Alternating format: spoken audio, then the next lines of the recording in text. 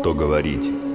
Что говорить о танцах во Вселенной, для Вселенной, о Вселенной?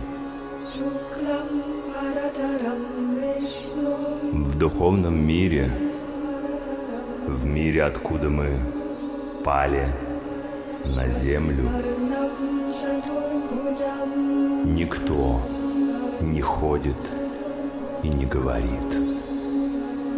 Там все танцуют, танцуют и поют, кружатся в танце, кружатся в экстазе чувств, любви наполненной, безусловной. Настоящее волшебство происходит вечно. При этом все знания мира сохраняются в вашем сознании. Танец — это не просто движение тела. Это взгляд в будущее.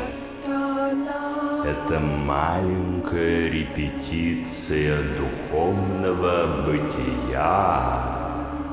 Это совершенство грации формы. Это пластика и магия движения тела. Тело — храм души, который не принадлежит ни вам, ни этому миру. Каждый рожденный непременно умрет, но дух, душа, то, кем мы являемся, вечно. Разумный человек принимает благоприятное и отвергает неблагоприятное. Пользуясь разумом, можно принять, что танец — это язык духовного мира. Это наше богатство. Мы должны совершенным образом думать о том, что с нами произойдет после того, как наше тело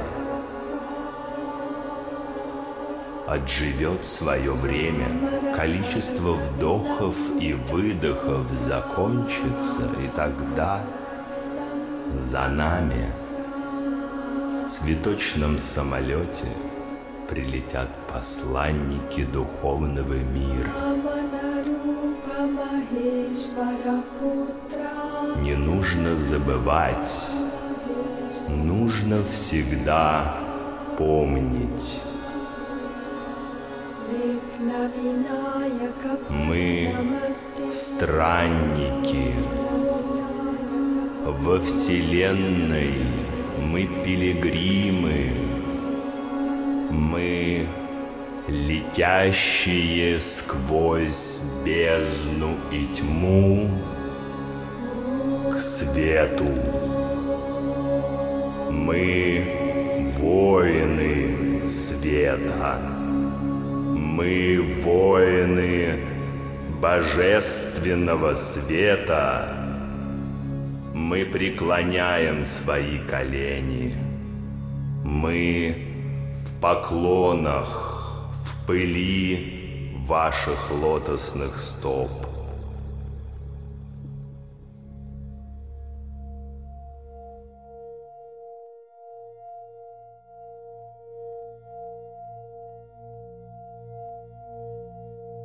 Не будь дурой, слушай гуру.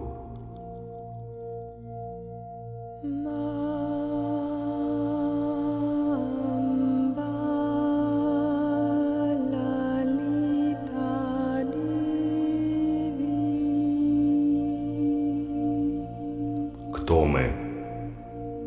Кто мы, бороздящие Вселенную, бороздящее время? Кто мы?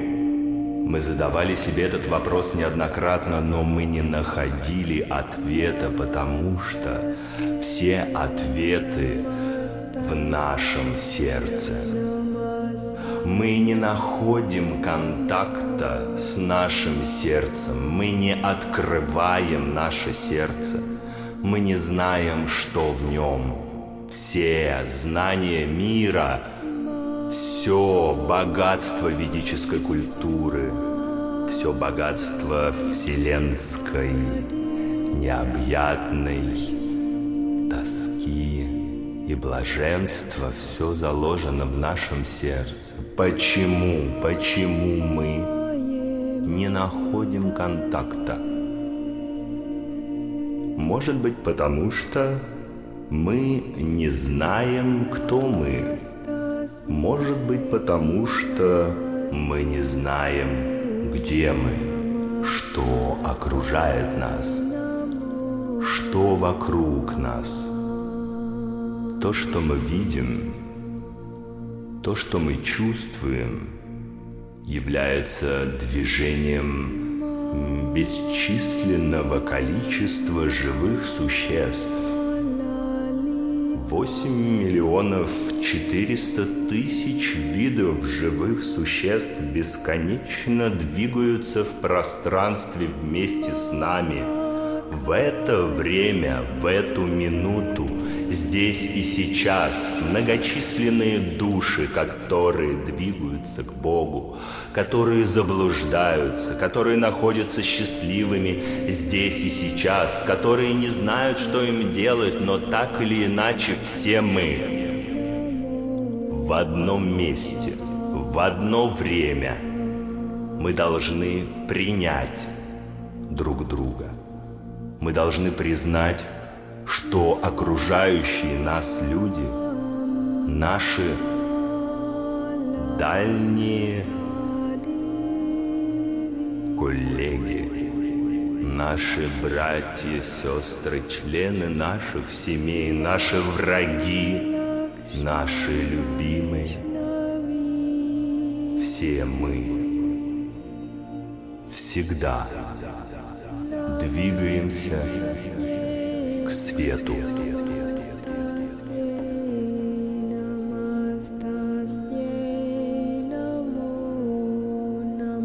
Какой должен быть человек? Какой должен быть мужчина? Какой должен быть человек в наше время? Время конца света. Может быть, конец света и наступит для кого-то, но только не для воинов света.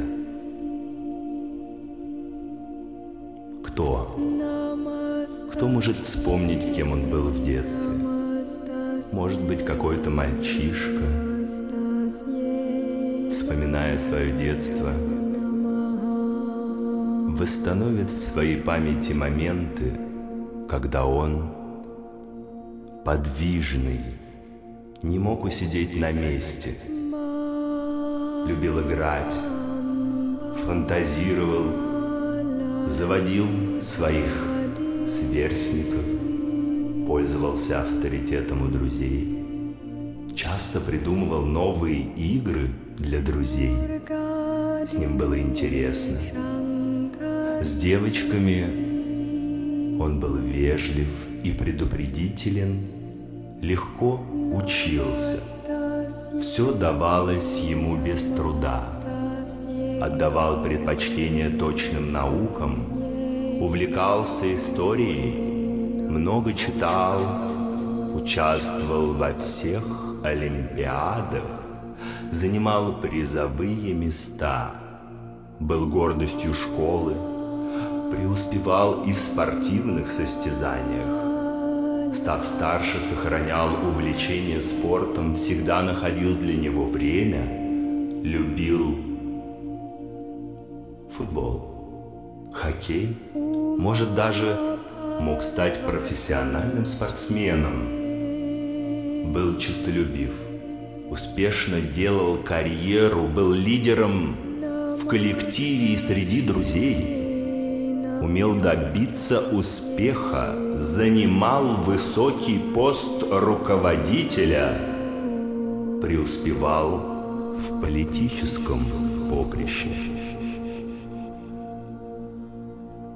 Ценил в людях порядочность и честность, мужскую дружбу. Сам всегда был верен ей, был общителен, любил веселые шумные компании, всегда в центре внимания, обладал хорошим чувством юмора, знал много анекдотов, смешных историй, умел их рассказывать, очень не любил, когда его перебивали.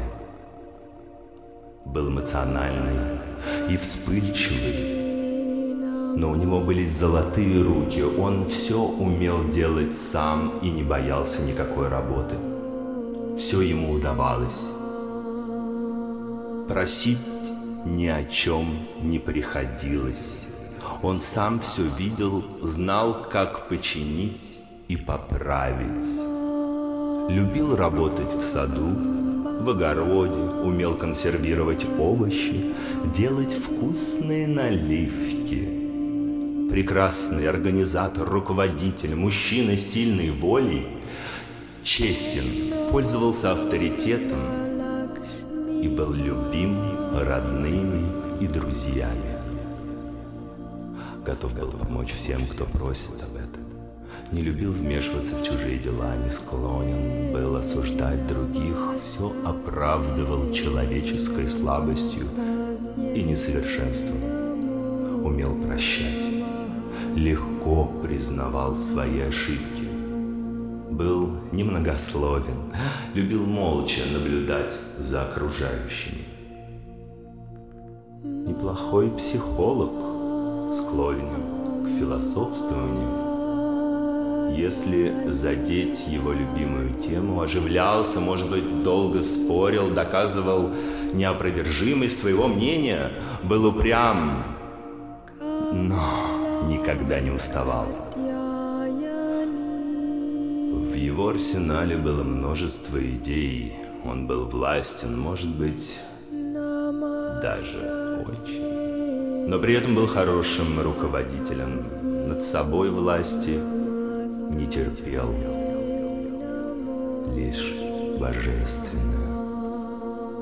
С подчиненными был справедлив, отзывчив, всем шел навстречу, в личной жизни удачлив, имел крепкую, дружную семью, гостеприимен, любил вкусно накормить, но не в этом дело.